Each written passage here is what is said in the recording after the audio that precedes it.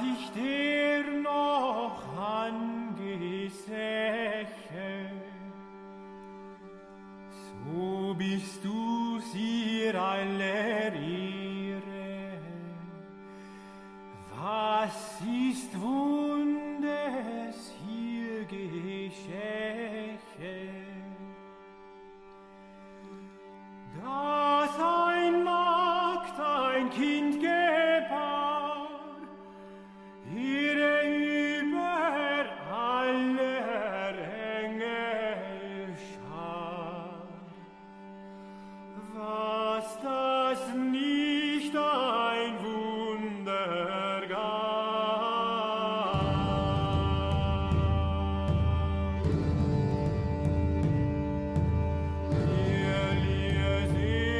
This is The New Right, a podcast for the lost arts, reclaiming the literary holy land from the heathen. This is Dan Baltic. And this is Matt Pegas. And this is episode 73, I believe. And we are... 74. 74. 74. Okay, because it was a two-parter, the selective reading. Right. All right, so we are up to 74. And we are, very honored to be here with the maximum leader of the Worthy House, Charles Haywood, who is, the Worthy House, if you don't know, is a kind of compendium of book reviews, but also articles that you have, written in, on various topics, essays and such. And where you have also propounded a philosophy, or if not philosophy, a certain kind of map toward a post-liberal future called foundationalism, which is, a very interesting strategy indeed. And in general, on our side, you're a man who really needs no introduction. So, but I've went ahead and introduced you anyway. Good to have you on the pod, Charles. Shockingly large number of people who have no idea who I am. Yeah. So, maybe I'll just, yes, that's an introduction, but it might be instructive to kind of get into, you discussed this a bit with Last Things, but I thought it was neat, and I'd want to recap it a bit for our audience. The Worthy House is it's a very catchy name. It's an interesting name. And I believe it's a reference to T. Lawrence and an epigraph from his memoirs or something of that nature. And though actually the original phrase comes from Proverbs. Lawrence stole it from. Oh, there we go. Stole it and modified it for use in his epigraph. But I took it from his epigraph. I actually did not know that it was from Proverbs until someone pointed that out to me, and then I modified the explanation on my own site, explaining it to make it look like I had always thought that and known that it was from Proverbs. There we go. We'll keep it a secret. Verse from Proverbs. I can look it up here. But I would have to go look it up. I can't remember. Yeah. Oh, no worries. Yeah. So it is in Proverbs. Lawrence, of course, was an educated man, very interesting man, a troubled man, obviously. But back then, people were able to make references like that and assume that everyone got that. It wasn't like he was trying to rip off Proverbs. He was obviously expected people to get the reference. Nowadays, they just don't do it, including me, sadly. So yeah, that is where the reference, the Worthy House, comes from. I just was looking for a name for the site, and I couldn't come up with something, and I had been reading Lawrence's autobiography, 7 Pillars of Wisdom, and his somewhat unreliable narrator autobiography, but nonetheless an excellent book. And I was in Key West, of all places, on a Disney cruise. This was back before it became completely anathema to all right-thinking people, and I had the thought, so I stuck with that. Interesting. It's a great name, and LT Last Things made the point that it was apparently unintentional, but it seems to create a kind of automatic or intuitive counterpoint to the Longhouse. Yes. And I really like that, because what's the difference between a Longhouse? Well, the opposite, I suppose, would be a house that is worthy, a Yeah. house that elevates, that yeah. So it's And most assuredly, the Worthy House is opposed to the Longhouse. It certainly fits. The Worthy House has many stories. It is not long. It is tall. It is monumental, shall we say? Yes, lots of book reviews. As I like to say, the book reviews tend to be my own thoughts masquerading as book reviews. Though I do usually, they're not 100% of the time, but almost all the time, say quite a bit about the book itself. So they do have a dual purpose. And the reason I started doing that, I started writing book reviews because I couldn't remember anything I had read. So I started writing down my thoughts on the books, and then that was kind of expanded over time. No, I can Absolutely. certainly vibe with that. Like a lot of writing that I end up doing, at least nonfiction, obviously, is yeah, a book review or maybe something that I weave together based on multiple things I read. Not to sound like a lefty college professor or something, but I do think reading itself can be a creative act. I think that your response to the book, you're always engaged in like a dialectical process of Yeah. interpretation, which is creative, and that's where the birth of a lot of great thoughts Well, I are. think So, yeah. there's two things that kind of flow from that. First of all, after a while, I stopped doing books that I knew I would hate. As I stopped doing just to trash them. Like I'm not going to read, I don't know, Hunter Biden's autobiography if he has an autobiography, because that just would be a waste of my time. I mean, it's amusing to trash books, but it's kind of a waste of time. There may be rare exceptions to that, but I haven't done one of those for a couple of years. The last one I did was, I think, September 2020, and I announced that was my last one.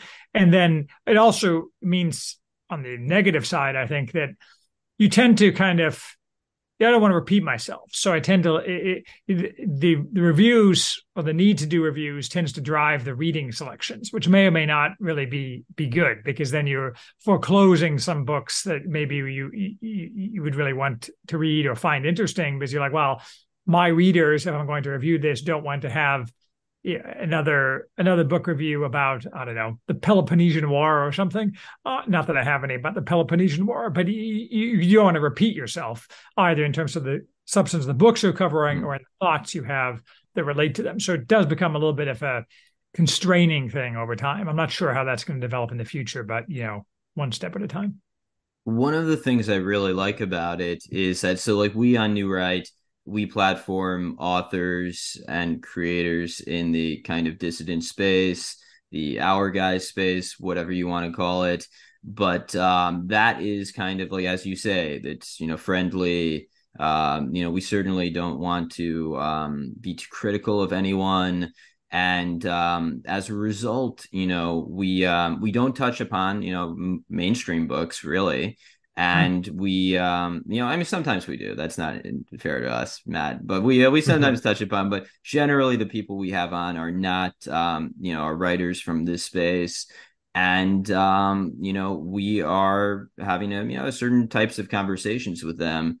And Sure. I think there's definitely an interest. And there's an interest in, for me, certainly in reading your reviews to get a kind of based perspective on literature and books and what have you, that is not necessarily about cultivating authors from our space, but about applying a kind of critical lens toward books that are important. And whether they're important for good reasons or bad reasons, you seem to now be more tending toward discussing books that are important for good reasons.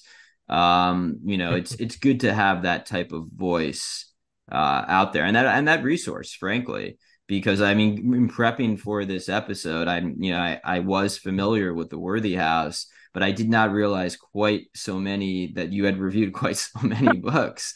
Yes, And it's really quite impressive. I personally have not read that many books over the past 2 or 3 years. So I've slowed down a bit. I think my greatest output was like 80 reviews in a year, which was like 2019. But they've also gotten longer and more detailed and more woven into each other. So that's my excuse. I used to do some very short reviews, and now pretty much they all hover around 3,000 to 4,000 words.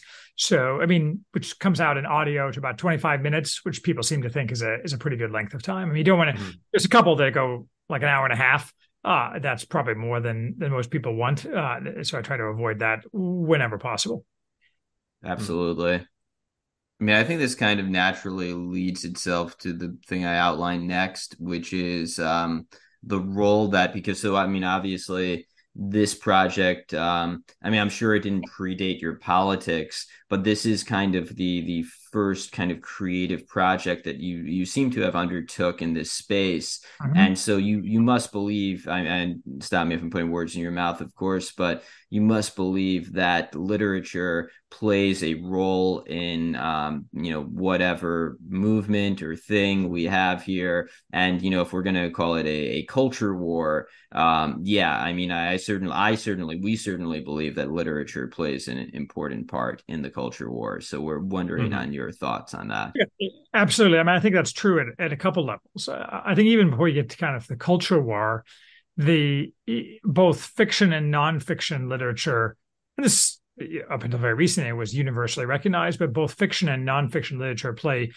crucial parts in the formation both of people and of societies. So nonfiction is kind of obvious. You learn history and political theory and political philosophy and generic philosophy, whatever it may be, in a way that's simply impossible otherwise. But I think the thing that people have lost even more than that, if such a thing is possible, as they get their history from Chat GPT or whatever, is that my mother used to tell me this when I was a small child. The point of great literature is to understand the nature of human beings, and that you can only get that through two ways: great literature that exemplifies an understanding of how human beings are, and personal interaction with other human beings. So in a sense, it's even more important now that you do reading for that reason, because everyone's online, and online interactions are simply not the same thing. And obviously, totally aside from online, many people are alone and don't have any friends, yada, yada, all the problems that people hear about and see. So great literature allows people to become fully rounded human beings, but now people do neither. They don't get the nonfiction, they don't get the fiction. So it's important for that reason from a culture war perspective, because being right wing is reality has a right wing bias. And so if you read just standard literature that has no political component, you obviously you just necessarily tend to become more right wing. I mean, this is a universal truth. I mean, I suppose that's probably not true if you read certain, say, early 20th century agitprop like The Grapes of Wrath or something like that. But I mean, that's not really great literature. It's like Hemingway. I mean, Hemingway sucks. I mean, he's just awful. Totally aside from the tendentious, pro-communist propaganda, he's just not a good writer. Not that I'm a good writer. I'm terrible at writing fiction, but Hemingway just objectively is a bad writer. And so if anybody who reads just a random selection of literature, fiction or nonfiction from the past 500 years or 2,000 years, but is it widely available literature, say 500 years, is whatever. Past literature is automatically highly likely to move in a right-wing direction, which of course is one of the reasons that people don't want it. Yeah, absolutely. At the same time, obviously, there's a direct culture war thing. That is, you have people, like you work on this. Passage Press works on this, the idea of bringing out new works that are specifically designed to create a cultural renaissance that has a right-wing drift. And so these things interlock with each other. They kind of dovetail together as a project. I mean, this is a somewhat nascent project, and also involves things like artistic endeavors and so on. And it's difficult, of course, because there's no money for it. And so that's its own set of problems. But I'm very encouraged by both of these things. That is, people's tendency to focus on older literature and the production of new literature and art.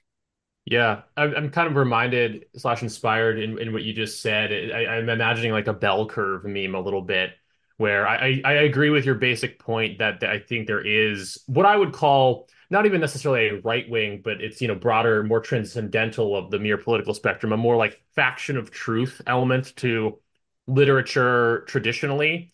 Um, I think that I have been thinking about this kind of, we were coming off doing this two-part episode on Kostan Alomariu's Selective Breeding and the Birth of Philosophy, which I wouldn't, I imagine that could be an eventual Worthy House title. Yeah, no, I have And a copy, obviously, but I haven't got, I mean, well, the list is I, long.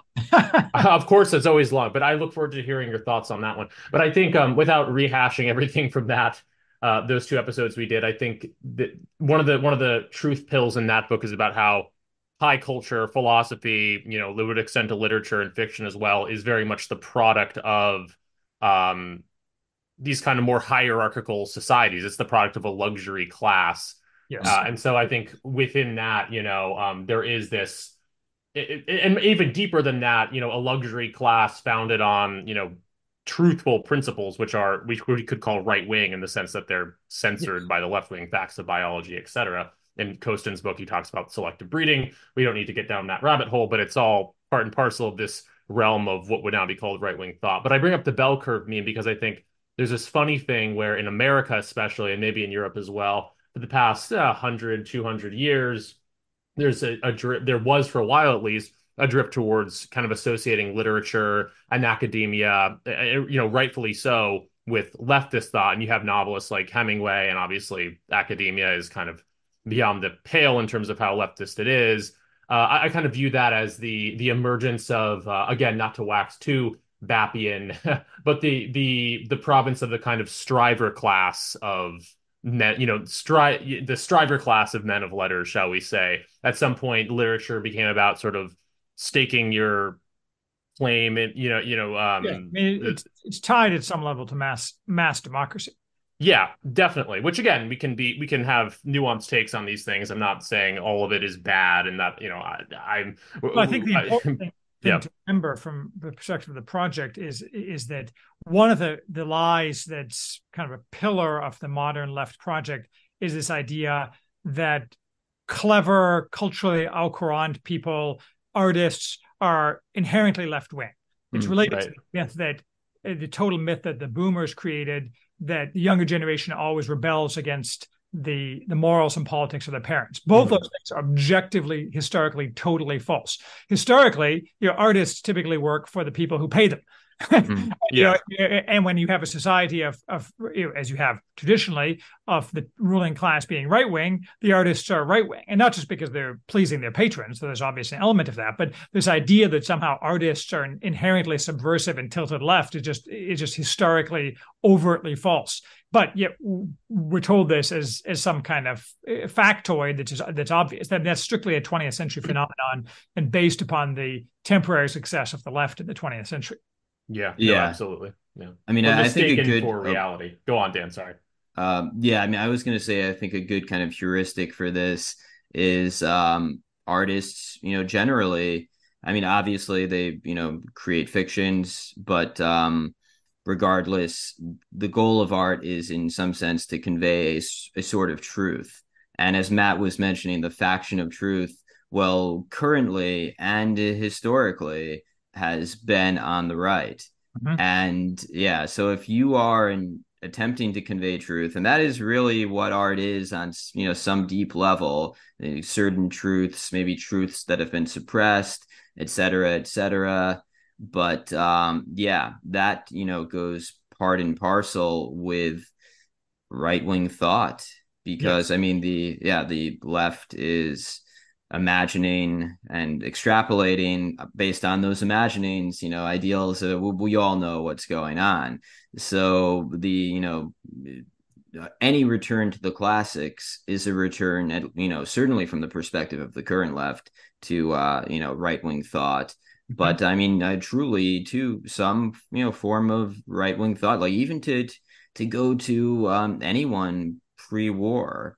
I mean, you're going to find a perspective that, certainly would offend those on the left today, and that hews closer to reality than anything you're going to read from a Pulitzer winner or a a pushcart winner, whatever these, literary prizes are these Right. days.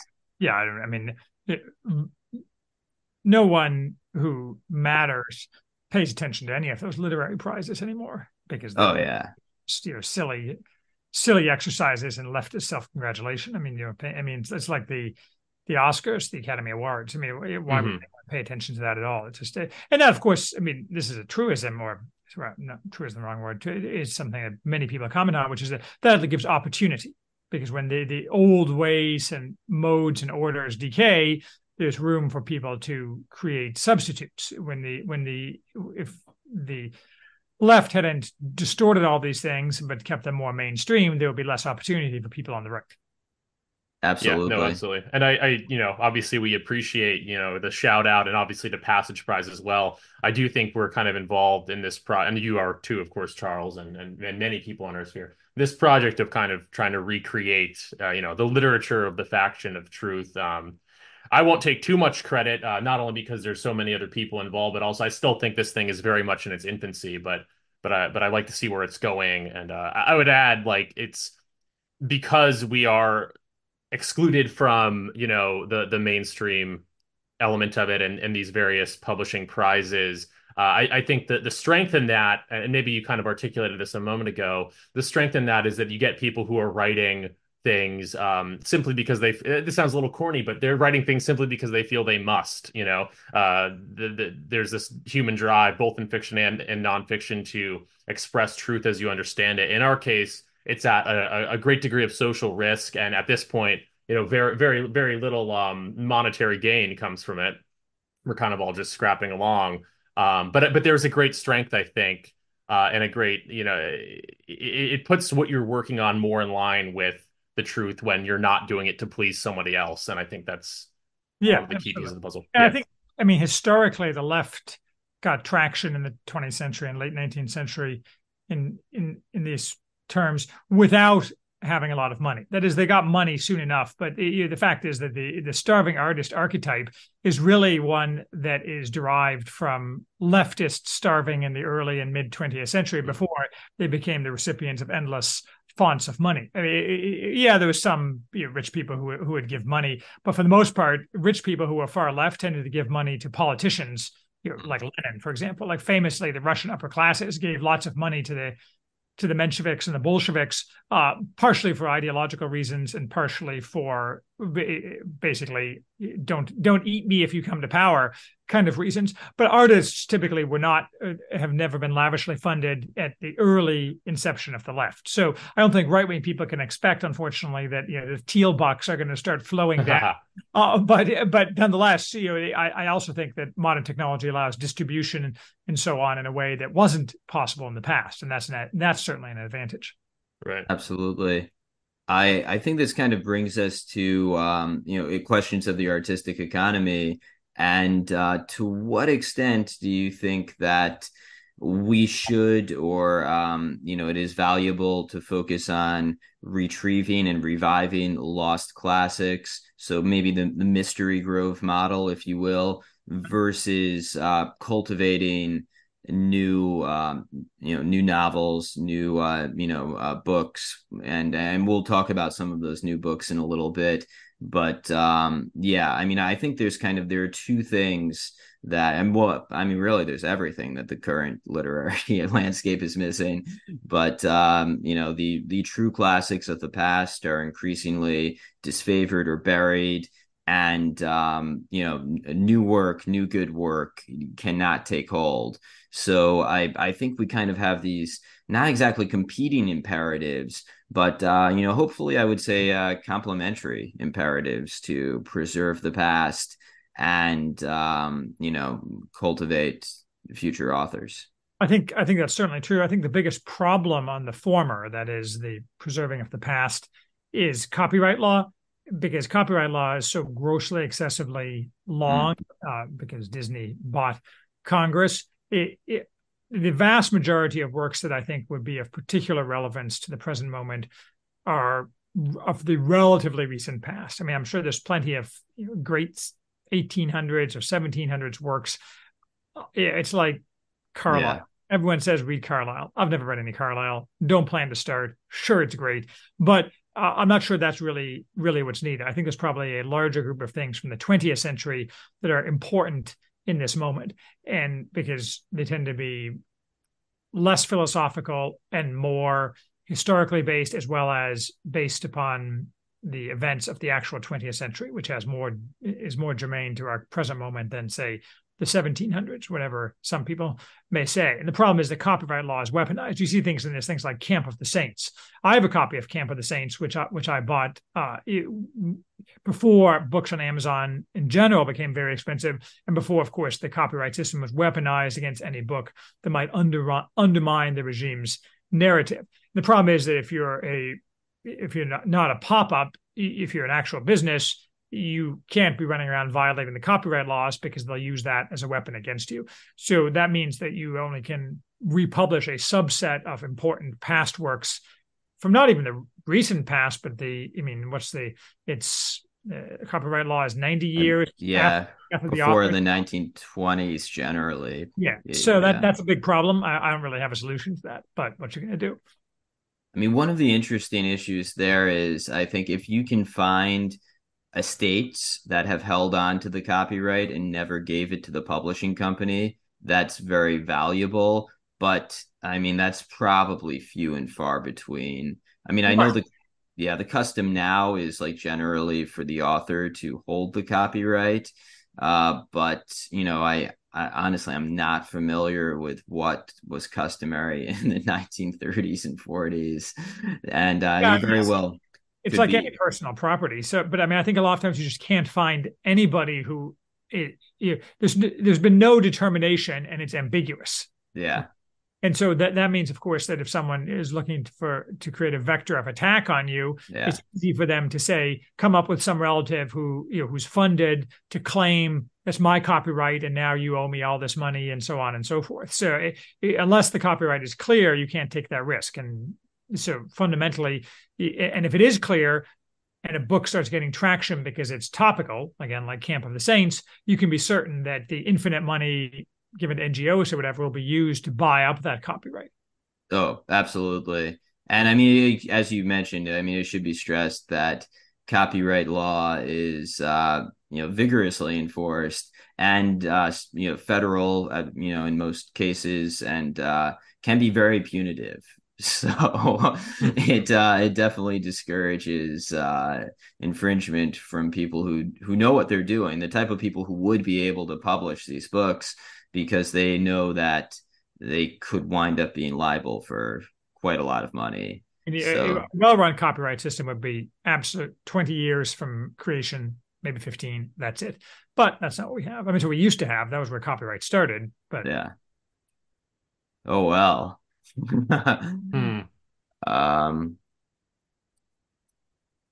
So I thought it might be good to go from here to kind of dig into the artists and the writers of this scene, this kind of emerging right-wing literary scene. And so I specifically read and listened to your reviews of three authors who, I was going to say all of whom have been on the pod. That is not true. Two of them have. The last one we hope to have on one day, and whose novels and books I think are emblematic of this emerging movement. So we have Breakfast with the Dirt Cult by Samuel Finley, an excellent novel and memoir of sorts of a soldier's love and life in Afghanistan and the United States and Bosnia as well. And Domestic Extremist by Peachy Keenan, a fellow Natal Conference attendee. It's a kind of very well written and rousing guide toward in rejecting feminism and embracing a more domestic lifestyle for women, and there is good advice in there for men as well. And finally, a book that needs no introduction, but that could potentially be said to have, injected the vitality into this alternative literature community all by itself, Bronze Age Mindset. Yes. So I've done reviews of all three of those. The last first Bronze Age Mindset. I'm a big fan of BAP and in general. I mean, I have some quibbles with what I would generically define as the pagan right, but since my basic philosophy is no enemies on the right, and I think there's a lot of virtue there, and plus it's just a funny book. I think my only real comment on Bronze Age Mindset, because I assume a lot of people would are familiar with it. Almost all the viewership. I think that was 5 or 6 years ago. Maybe I reviewed it. I think I would probably take a somewhat different take. That is, I think I was somewhat negative about things I would be positive about now. Because I say on my site that the shelf life of my opinions is 3 years. So if it's more than 3 years previous, that doesn't. I may well have changed my mind on a particular topic. I wouldn't change my mind overall because I was overall positive on Bronze Age Mindset. But I think I was, I let some normie negativity creep into me in a way that I probably wouldn't nowadays. Certainly, the other two are good examples, I think, because they're the two halves of the same coin. They're both anti-feminist, one from the female perspective, one from the male perspective. I mean, Breakfast with the Dirt Cult, which I always want to call Breakfast with the Dirt Club. Breakfast with the Dirt Club. Sorry, there I go. Breakfast with the Dirt Club is not really a war memoir. I mean, the war is kind of backdrop to the story, as you say, of the protagonist, who's a stand-in for the author, presumably, or obviously, though whether it's 100% stand-in is not clear. But much of his life is ruined by feminism. And much of the lives of Afghans is ruined by feminism as well. Incompetent female pilots shooting children and what have you. And then, of course, Peachy Keenan's book, which is the most recent of those books, is I think the one ring to rule them all, Jeremiad against feminism and all its what's the phrase, the baptism phrase? Do you reject Satan and all his empty works and promises? So, the rejection of all the empty works and promises of feminism, rather than, I think, what's been much more common, even among people who are fairly far on the dissident right. Well, first wave feminism is okay, but I don't approve of this stuff that's happening lately. I mean, feminism from the 19th century is an abomination which should have cut out root and branch. And you go back even further. Mary Harrington, in her excellent book, Feminism Against Progress, talks about this, how even in the 19th century, the model of the domestic relationship between men and women had been mutated by the Industrial Revolution. So you should actually not go back to like Jane Austen land, but to an earlier model, which Harrington talks about at some length. But all those books are, I think, excellent for the purposes of education for the young, and that's, I think, one of the primary goals of literature. That is, if you're a 15-year-old girl or boy who reads those books, you will be infinitely better off if you just read those 3 books. You will have learned about all the things that they're going to lie to you about. In fact, if you're going to a government school, have already been lying to you about for 10 years, but you'll learn that those things are lies in a way that communicates to you that they are lies, as opposed to having somebody yelling at you that they are lies, which, of course, is more effective than people let on. But literature is a more effective way, I think, to communicate that. Yeah. Absolutely. No, I think we kind of I think, Dan, you probably pulled those out for the outline, partially just because they're people that we've talked to or talked about a lot. But I also agree with what you were saying, Charles, that those 3 in particular, I think, go really well together as kind of forming a potentially holistic worldview, a truthful one. They all come from slightly different perspectives. Breakfast with the Dirt Cult's obviously a personal narrative. Peachy Keenan and BAP are as different. They're as different in as many ways as they are similar, I would say, but both kind of they're 2 sides of the same coin, sort of, as you said. Just to comment on a few things you said. To start with, I guess the earliest chronologically of those books, Breakfast with the Dirt Cult, which was written, I think, in like 2008 or 9. It's quite old. It's older than most of the books. It's kind of a prehistoric to this scene, but also influential upon it. I wanted to agree that it's not really, it is a war memoir, but it's also not. I think that was one of my big takeaways while reading it was I thought it was going to be a sort of modern day Ernst Jünger book, which in certain ways it is. And certainly that's one of the things that BAP praised it on when he had Finley on his podcast. But when you get to the end of it, you realize, no, this is actually a sort of coming of age book, and a lot of it's about romance and sexuality and the failures thereof, mostly because of feminism. What I was going to say was it's more like a Welbeck novel than anyone would realize looking at the cover or just reading the first half.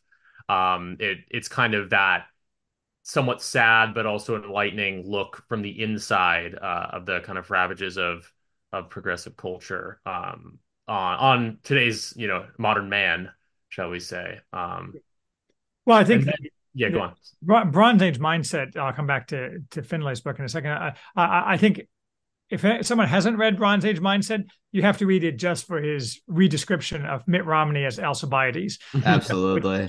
So if you do nothing else today, you should get that book and read that passage. But you should read the whole book. But Finlay's book was covers early 2000s, right? What 2003 right. Maybe. And one of the interesting things to me about that book is we now are so used to race relations being poisoned by the left's anti-white hatred.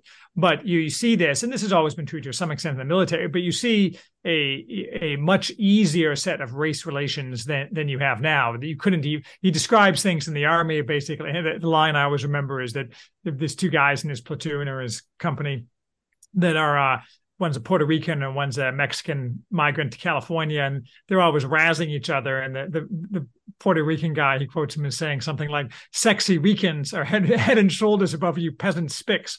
But like these people were friends with each other, right? And now you can't, all that kind of, what now would be called racism, but really is just an acknowledgement of racial differences, and that we're all in this together, has been totally destroyed by the left, which is really kind of unfortunate. But again, absolutely. Yeah, and I was also going to, sorry, I'll you get back to you in a second, Dan. Sorry. I was also going to comment with Bronze Age mindset for what you were saying about how your interview has you present it differently now. I think I just want to highlight that as an interesting element of Bronze Age mindset, how compared to a lot of other books in this scene, I guess Samuel Finley's book has had an interesting kind of reemergence too, but Bronze Age mindset has really stayed in the conversation now for 5 years, 5+ years, which is pretty amazing. And I think no matter what perspective one originally came to it from, I think everyone's perspective on it has evolved. So that's a testament to its power. I second what you're saying. I wholeheartedly, recommend Bronze Age mindset to literally anyone. I mean, even like normie and liberal friends. It's just an entertaining book, and it's actually quite, I think, fair in the way it presents things. It's not coming with a super strong. Well, I suppose it has a point of view that's pretty clear, but it's so learned, I guess, deceptively so, because it's written in caveman. But like, it's just one of those things that if you have anyone who's like kind of academically inclined, like that, it's the book I'd point to anyone to understand like this scene. Absolutely, and staying power is a very important point. I mean, it is kind of amazing if you think about it, especially because maybe this contributes somewhat to the staying power, but the fact it gets attacked all the time, and that's something I think is good for the literature movement in general. These attacks don't really have any effect anymore, in any meaningful way, which I think is certainly a step forward.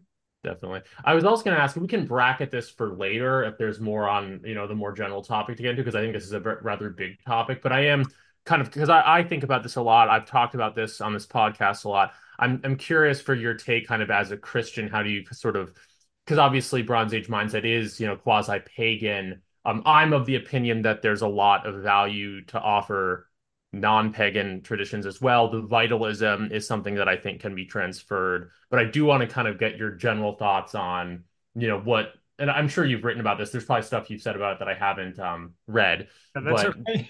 Yeah, like how Bronze Age mindset can be applied in a more traditionally Judeo-Christian sort of outlook.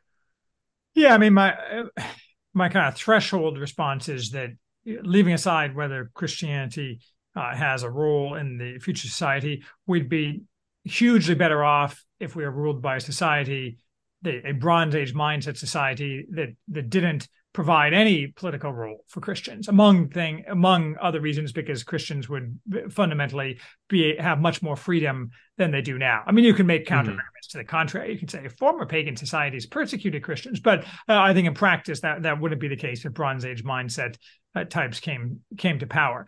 I think that fundamentally, and the reverse of that is true as well.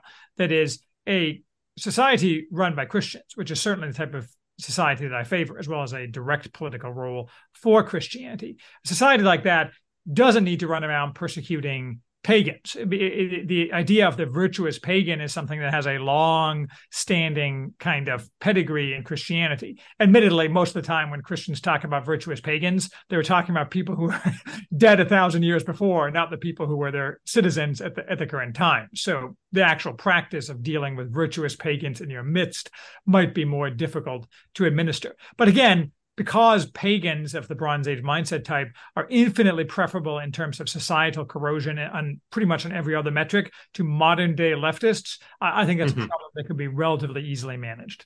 Yeah. And that's what Bap himself always says. He never, well, he sometimes criticizes Christianity, but he rejects any sort of group attack on Christians, has many Christian friends. And I'm broadly in agreement with you that there's, I think, a lot of that these people are basically on the same side politically now, and it's not even just like a convenience of the times. I think it actually could be, in perpetuity. There's a give and take. Yeah, I think you can have if you strip down the size of the federal government, so you had much more subsidiarity and localism. I think that you might have areas that were pagan, areas that were Christian, which sounds kind of silly when you say it, but it is entirely feasible. I think those two types of communities could act together in solidarity within a broader nation, unlike leftists who simply have to be expelled. Absolutely. I mean, to the extent that, your governing philosophy encourages human flourishing and the flourishing of families, I mean, obviously, religion is important to people, but, family formation and healthy living is probably the ultimate judge of whether your society is, fruitful or not. Yes. And I mean, I think that BAP's prescriptions, though I think they, to some extent should be read tongue in cheek, as you suggested in your review, they, would lead to a healthier society, as would a society guided by Christian nationalism. And, both can, potentially work hand in glove and, in fact, to some extent currently are. So the proof is in the pudding in some sense. I wanted to just go back to what you said initially about your initial reading of Bronze Age Mindset and how, you've kind of changed your opinion, because I had a similar experience in that, I mean, it wasn't exactly that I disagreed with it so much as more, I just, I was not as online. It was like 2018 when I read it. And I was just like, what is this? This is really weird. This is really, I'm like, but, I think to a certain extent, and I think we all have it in this space right now. But if you are a normie, you do need some level of internet education to appreciate that Bronze Age mind, because I recently reread it and I realized this is a tremendously well-written book. This is, a very, on many levels, it hits all of these notes, and it demonstrably is, a product of a good author. And I mean, that's something that is maybe not immediately obvious to people who are not very online. Yes. But, I think it's something that, to the extent it's a kind of not an in joke for us, but it's something that we can all bond over. Like, we all understand why Bronze Age Mindset is great. That proved very useful, I think, because across the frog or whatever you want to call it spectrum, we all kind of understand, this was a triumph. And that's a unifying tool. and absolutely. emblem. And as as Matt says, the 5 years, 6 years later, it's still very popular. I mean, I don't know what the exact sales figures are, but it's certainly something that's a big part of the conversation. Mm-hmm. Absolutely.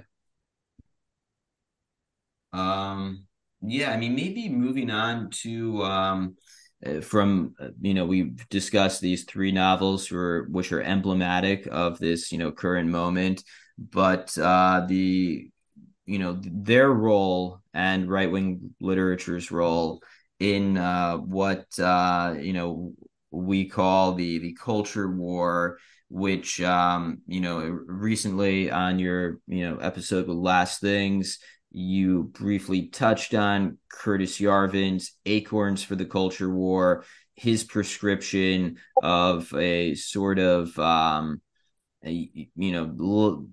not focusing at all on politics or action, but focusing on changing culture through to boil it down to something that is maybe too reductive, through parties. So your response to that, if I recall, on LT's pod was something to the effect of, yes, that's important, but also action is important as well. So that's probably a fair characterization, though I can't remember. I mean, that response is conditioned to a certain extent by Yarvin's overall philosophy, which, while I think Yarvin has done a lot of good work, his relatively recent output typically revolves around variations about nothing matters and what if it did, and you're a hobbit, not a dark elf like me, who's really a future ruling class, and you get the suspicion that he really wants to be accepted by the present ruling class, thus making himself a fully fledged dark elf. That is, his history is terrible. I mean, I'm the author. I mean, look, I've met Yarvin repeatedly times, and I like him fine, and we travel in the same circles and so on. But I'm the author of what's probably the most trafficked hit piece on Yarvin on my blog, also from like 4 or 5 years, where I basically dissect his philosophy. And one of my complaints about Yarvin is that he doesn't actually know any history. He says he knows history because he yanks out a bunch of books, but if you actually ask him historical questions, he doesn't know any history. I mean, he knows a few things about very narrow things that he's dug out to wave around, but even those he doesn't actually usually come out with an accurate analysis of. And so he uses that to say, well, nothing is ever going to change unless the people in power decide to change it. And by the way, did you know that communism ended in Eastern Europe because people wanted blue jeans? Which is totally false. And it's just not a very persuasive kind of thing. So I guess, I mean, to reiterate, not to sound like Rebecca, but sure, like, parties and culture are extremely important. Culture more in the literature sense that we already discussed, but parties for the sense of like forming a group of people who know each other, like the Natal Conference. But those things, as an end in themselves, are basically a way to diffuse the energy that's built up in the right-wing movement, and that's, I think, the potential problem with that tech. Yeah, I mean, so like obviously at many of these parties, I mean, and this is something we've talked about on New Right quite a bit. And I mean, I mostly see it as an asset, but I can see how it could be viewed as a liability as well. You have, artists, as we said, if you're to be a good artist, you need freedom. You need to be able to express the truth. And so if the right is the faction of truth, the right is going to attract the artists. So at many of these events and such, you do have like a real kind of like class of artists attending who, I don't think are exceptionally right wing, except in believing that not willing to, countenance obvious lies. Right. Which, I mean, that's a start, certainly. I mean, I think the ferment is important. I don't go to parties. I mean, I don't go to these kind of parties, and I almost go to no parties if I can help it. Sit on my giant compound, oiling my gun. That's what Guardian said. But I wonder sometimes if, like, who else is at these parties? Historically, parties with artists that are influential have people from other segments of society. You have a variety of people. You typically have rich men who are looking to hook up with artsy women while their wives stay home. I'm not encouraging that behavior, but that's just the reality. And so those rich men are influenceable by artists, and you have a ferment going on. I get a little bit of impression that there's all these people are too similar to each other to have a real impact. That's not to say they shouldn't get together and do things and talk things and create art and so on. But I wonder whether these things are likely to have a broader societal impact. And maybe last February, a guy from the Epoch Times contacts me. You know, the Epoch Times, it's the Falun Gong. Sure. I mean, I subscribe. I generally support them. I mean, they're always banging on about the Chinese communists because they hate them so much. But he wanted to do an interview, and he did do an interview with me, but it was going to be a point counterpoint talking about some of these parties in New York that were happening. This whole scene. Now, the article has never come out. I don't know why. Maybe I was just too awesome. But it's the way he described these parties. I don't know. I wasn't sure that they were going to have real impact. But then, I wasn't there, so what do I know?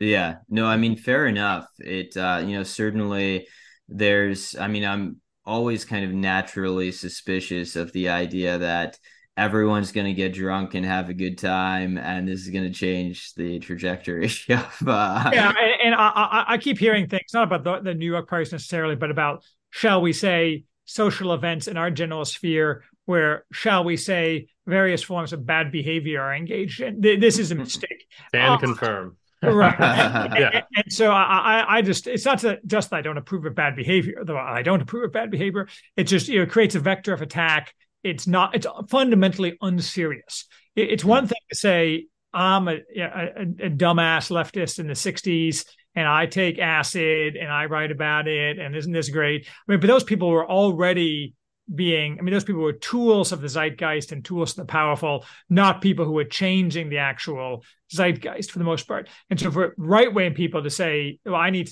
to, drop a bunch of acid too, or whatever the bad behavior is, just isn't a productive endeavor.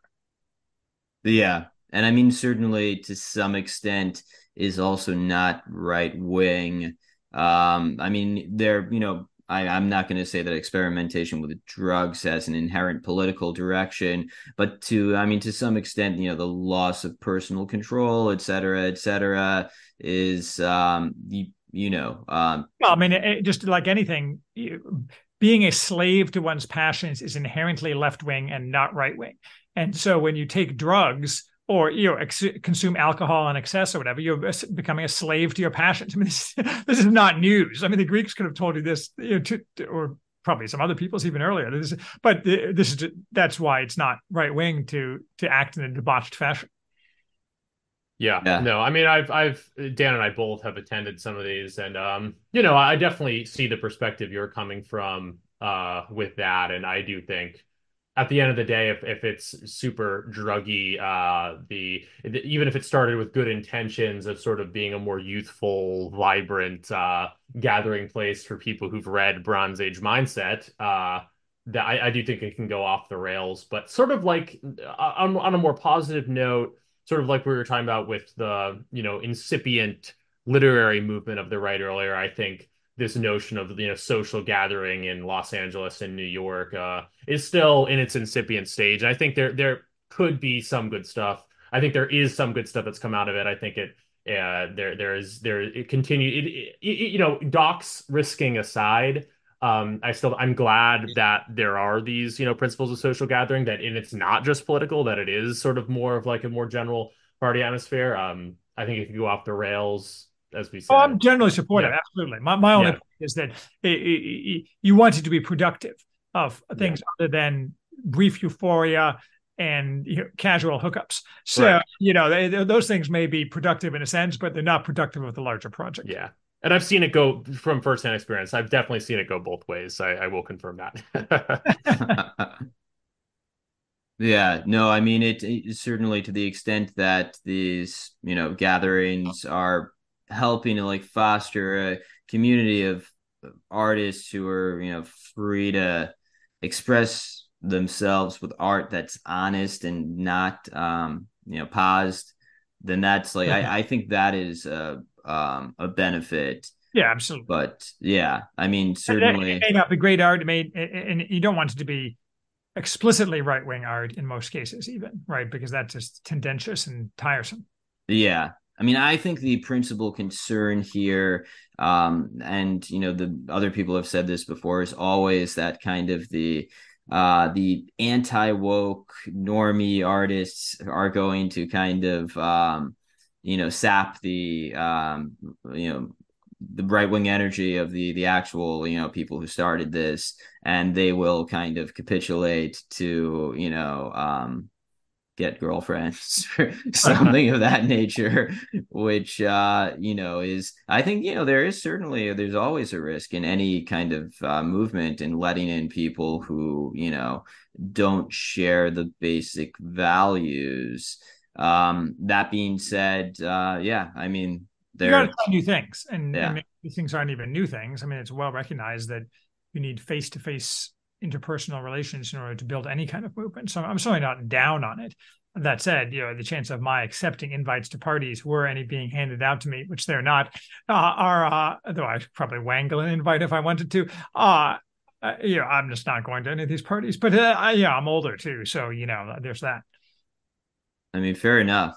Yeah, you're mostly missing cheap beers. Yeah, I can just stay home and drink cheap beer. Exactly. I was very heartened to see that, because I knew we had this episode coming up, that yesterday on the timeline dropped the trailer for this Civil War movie, which, I mean, initially I clicked on it. I'm like, A24 is doing a movie about an American Civil War. This is going to be some some nonsense, I assume. And it seems I was quite right. They for anyone who's not familiar, are positing a future civil war in America where Washington, D.C. and the federal government is, and this seems to be from the trailer what it is. I'm not sure yet. I don't think the details have been explicitly released, but that Washington, D.C. and the federal government is controlled by white right-wing Christians, probably. And there is a rebel alliance of California, Florida, and Texas who are waging a war to like take America back. So obviously this is exactly backwards, which is or not exactly, but in many respects backwards. And so this is, a kind of ham-handed attempt at, in my opinion, at programming and proper propagandizing.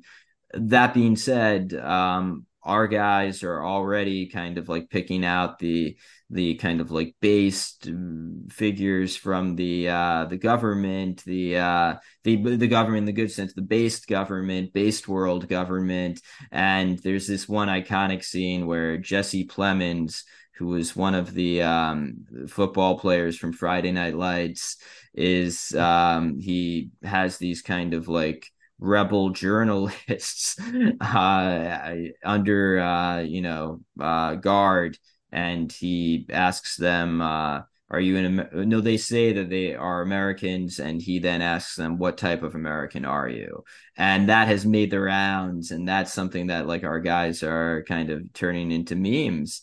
And this kind of like brings up the whole process and the whole history of Hollywood producing movies and creating bad guys who later are the most beloved characters, and the characters that particularly our guys can relate to and champion. So I'm wondering what you think of, well, number one, what do you think of this movie? Number two, what you think of this dynamic of Hollywood, attempting to slander our guys, but actually managing to do quite the opposite.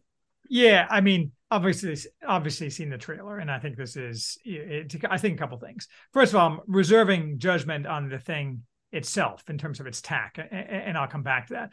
The very fact, leaving aside the politics of the movie or what it's attempting to portray or what political angle it's trying to portray, it was, other people have pointed out, it's inconceivable that even 5 or 6 years ago a movie like this could have been made. I mean, everyone was making zombie movies at the time, and so things the zeitgeist is reflected in the movies that get made. Like I said, I'm reserving judgment on the politics of it. I think that yeah, there's some indications in the trailer that it's kind of shit lib, but and yeah, you're right that can be repurposed. But fundamentally, movies don't set the cultural tone like they used to, and so you have all these people saying, "Oh, they're going to give $100 million to create this propaganda piece that's part of the plan and predictive programming." I'm like, sometimes there just is no plan. Most of the time, there is no plan. And we're in a kind of situation where no doubt this movie isn't going to be like a based right-wing fantasy about how the bad guys get theirs. But these people nor do these people typically care that much about making money. That's not what I'm saying, that they're going to make a movie that's out to make money.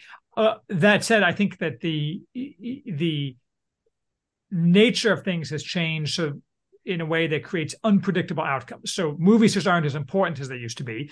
Monetarily, it's hard for a movie to make more money.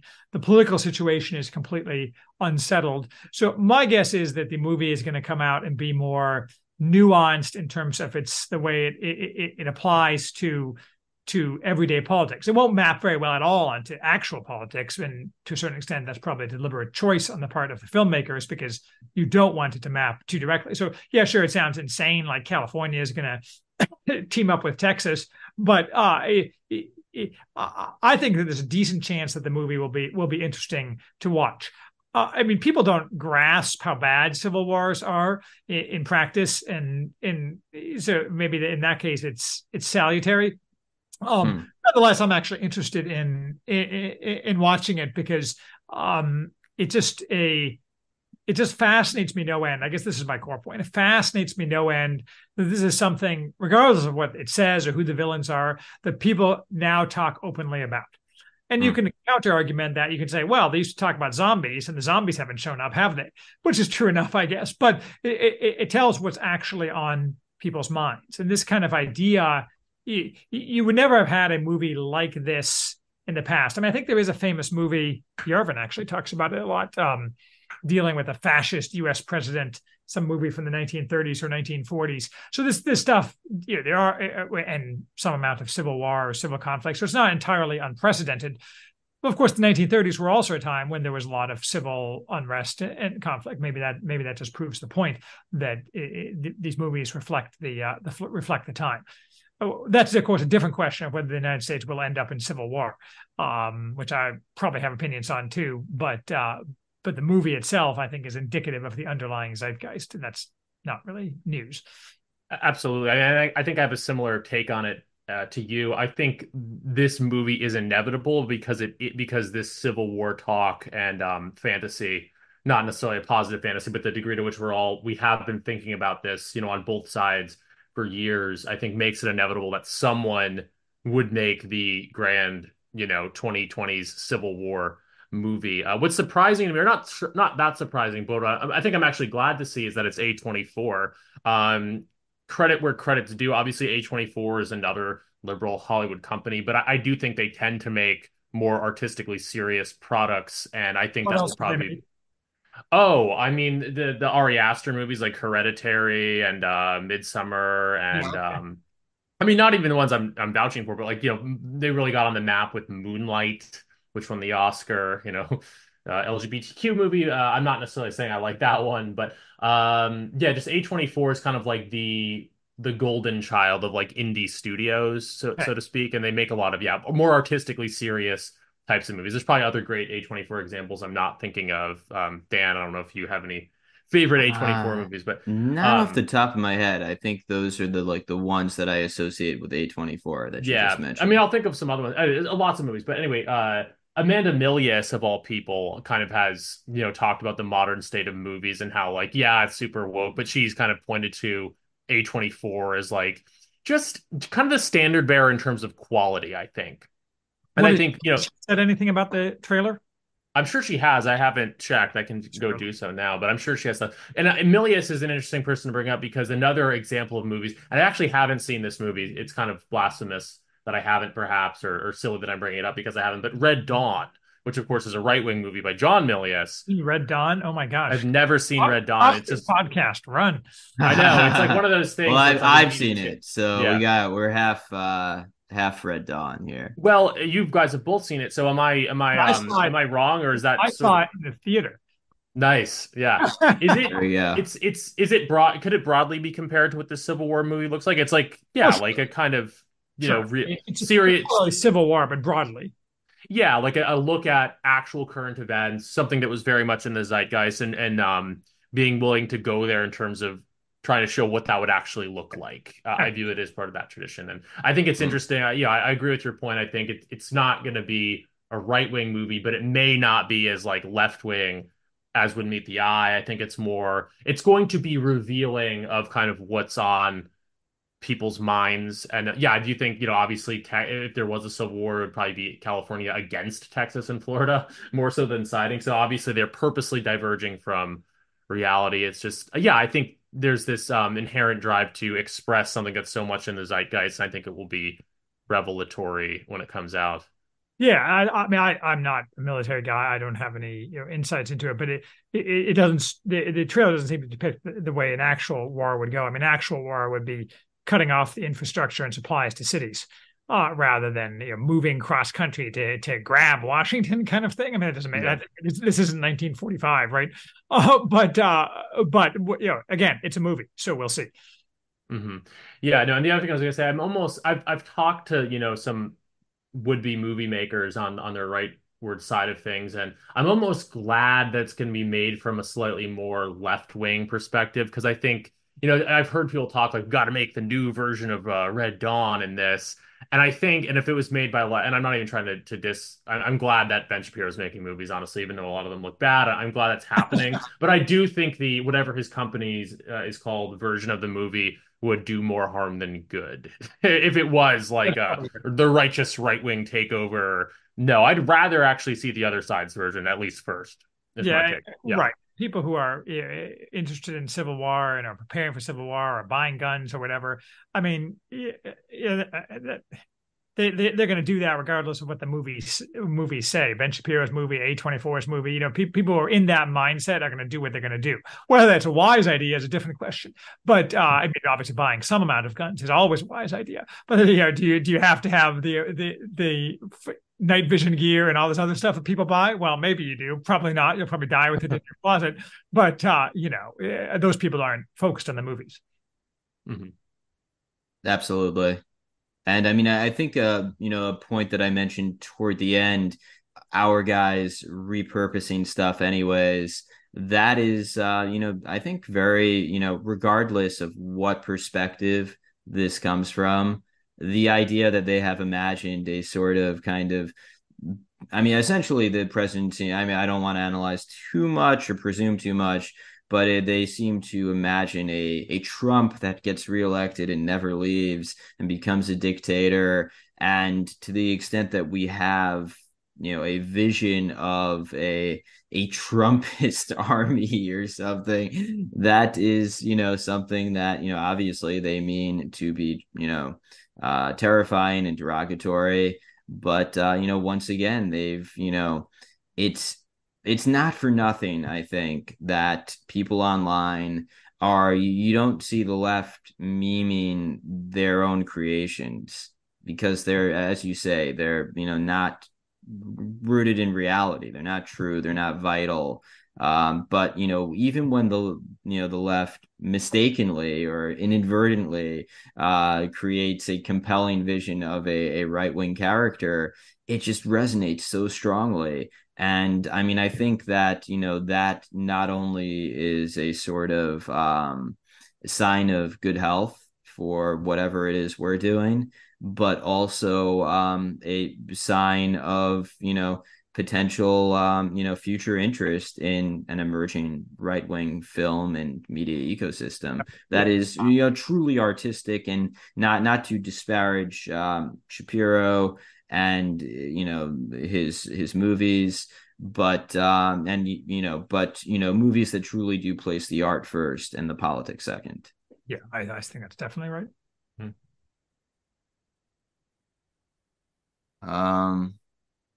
Well, maybe to move on from that to back to, I think, well, maybe we discuss this offline before the episode started, but we both attended the Natal Conference, Yes. which was, very well done.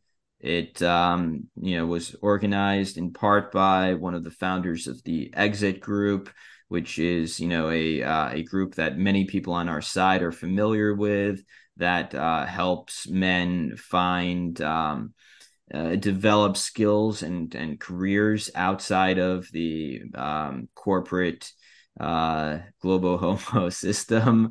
And that, so very good organizers there. And it was a conference devoted to the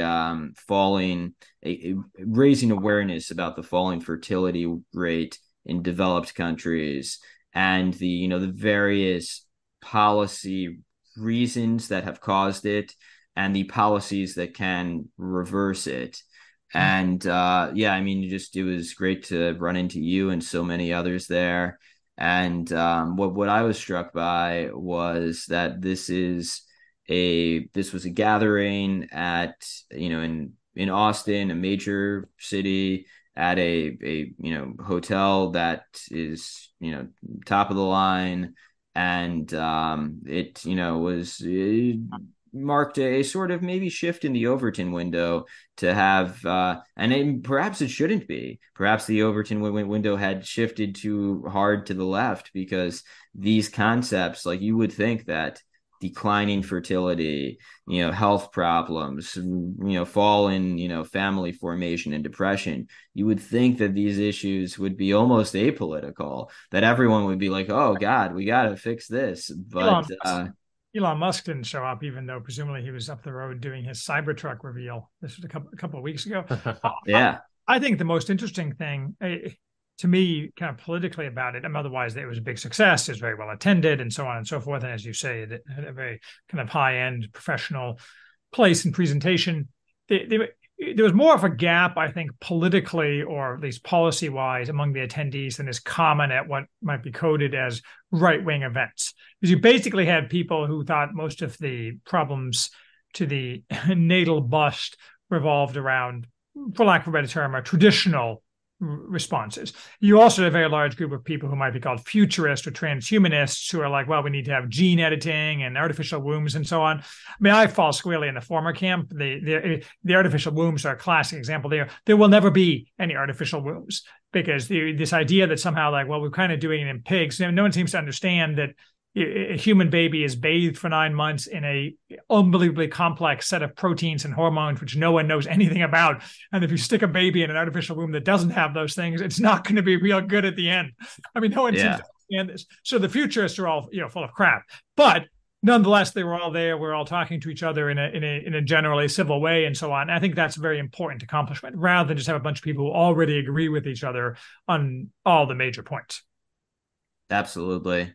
Yeah, I mean, I certainly, to kind of recognize the same problem and be confronted with people who have solutions that are incredible and, would be, more deleterious than positive. That provides a kind of a teaching moment. And I mean, one of the things that I did notice, and I think, God, I'm blanking on her name. I think it was Diana Fleischman. She afterwards tweeted that she, is not right wing necessarily, but she, found all of the attendees to be, like, very affable and, friendly to women in a way that she didn't experience at liberal or left wing conferences. Yeah. And yeah, that, I thought that was, if anything, is a sign of a kind of like, a bridge being gapped, perhaps that's. Yeah, totally. I mean, her speech was very interesting. I disagreed with the vast majority of it, but it was very well done.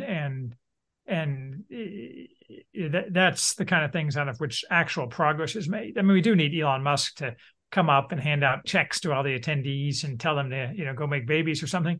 But short of that, it's, I think, a significant step forward. Absolutely. So I had mentioned in the notes that one of the interesting things that I don't think we really touched on that much in the Natal Conference, but this is a literature podcast, is literature for young men, and what is the state of the literary education of young men? I think Matt and I already have a good sense of the answer, and you do too. And but what should it be? What books should young men be reading? Well, other than the ones we've talked about already, certainly, I think that the what I think that the this is a kind of a controversial opinion. I think what they call the great books are grossly overrated. I don't think they should be reading the great books, the ones that were popular in the mid-century, because most of those are just Enlightenment propaganda of one type or another. There's a few things in there that are worth reading, certainly, but generally speaking, the great books aren't all that great. And so I think that you should probably have a more curated reading list. I don't have a curated reading list, because obviously the next question is when Haywood says, why don't you have you should follow the curated reading list. The next question is, can you email that to me? And I do not have a curated reading list, but I think that it's relatively easy to find out what current literature is worth reading. I mean, obviously you guys are producing a lot of analysis of that. I'm producing analysis of that. You can kind of, modern technology allows people to filter through the chaff pretty easily. I mean, the preeminent example of that is Bronze Age mindset. People find their way to it because it's being recommended by other people. In terms of older literature, I think it probably depends to a certain extent upon your interests and the things that you're good at evaluating. Maybe you should take a look at the great books for a few things here and there. But I don't think, for example, the average young man gets any benefit whatsoever out of reading the Federalist Papers. That doesn't mean the Federalist Papers is bad, and most of its political philosophy is quite good in a sense, or much of it is, but that just doesn't have any bearing on today. So I think in many ways you're better off focusing more on classic fiction literature for the same reason I identified earlier, which is it helps you understand what men and women are like and how they should interact. Because you look around you and you're like, well, this is not how men and women should act, either individually or with respect to each other, but how should they act? And I think literature and reading pretty much anything. I mean, you can read, your depressive Russians, Tolstoy, Dostoevsky. I'm sure I'm not a literature guy, an expert myself, but there are many possibilities there that any competent list of important literature from the past several hundred years would enable you to at least give you a starting place. Absolutely. I think especially, obviously literature for young men, adolescents, teenagers, but I think it's possibly particularly pernicious, the children's books and the literature for young adults that, seems now to be, especially, driven by these, questions of wokeness and what have you. So in my estimation, I grew up reading Chronicles of Narnia and stuff of that nature.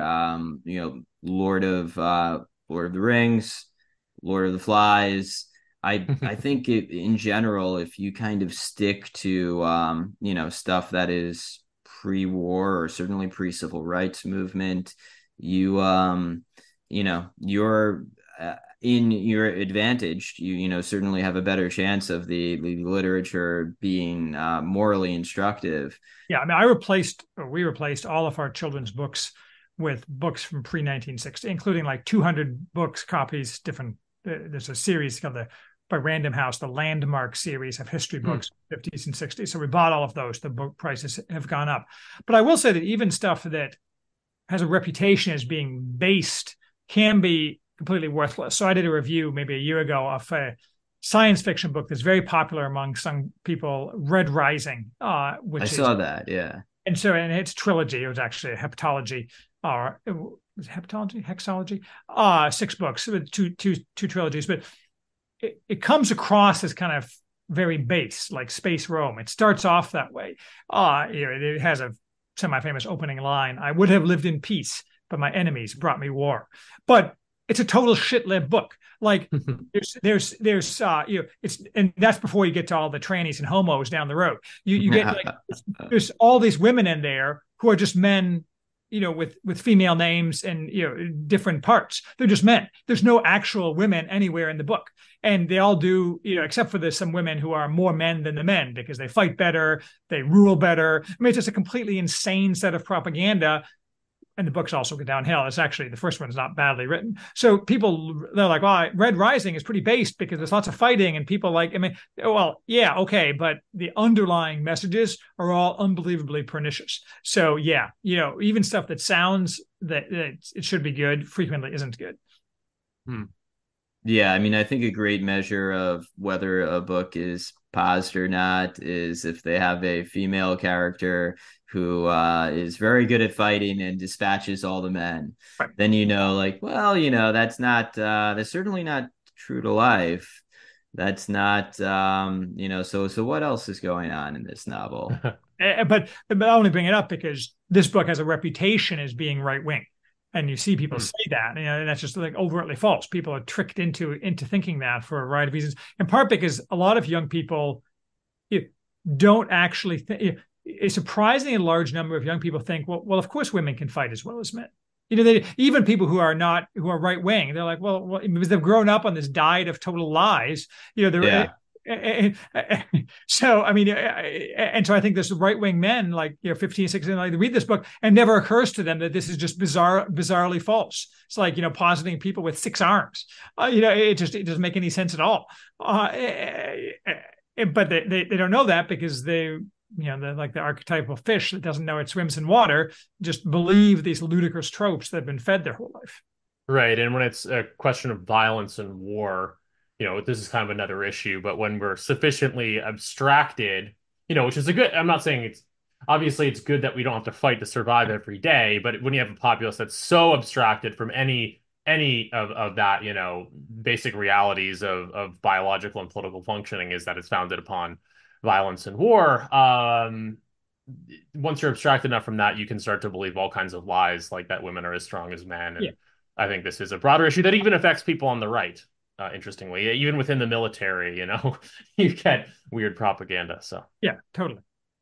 Yeah, I mean, I certainly think it's a function of, it's right wing in a certain sense to want to defend yourself and to fight, and so to apply that to women is to kind of plays a weird kind of sleight of hand where it's like, well, that's right wing. She's defending herself. She's fighting, but actually, it's subversive because we know why, but yeah, right.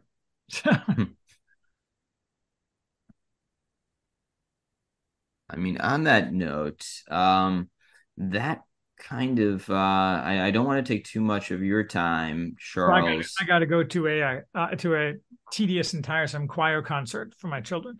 So yeah. So if you have anything you want to promote, this is your time, this is your platform, please. I write at theworthyhouse.com, and it's all free. I won't ask you to subscribe except to get notifications. And there's lots of stuff on there. You can waste a lot of time. I also do audio and video versions. The video versions are simply audio versions on video. So like 80% of the consumption is through audio. Somewhat strangely, I listen to podcasts, obviously, but like surprisingly large number of people prefer the audio. So all those methods of listening and reading are available if you're interested. Excellent. Absolutely. Check it out. Check out The Worthy House. There is a volume of book reviews that simply is staggering. It's impressive that you've managed to tackle all of these books, and I mean certainly a lot of potential novels and books for our guys to learn about and get into. So check it out. Thank you, gentlemen. Thank you. This was great. Thank you. Great to have you on. It was.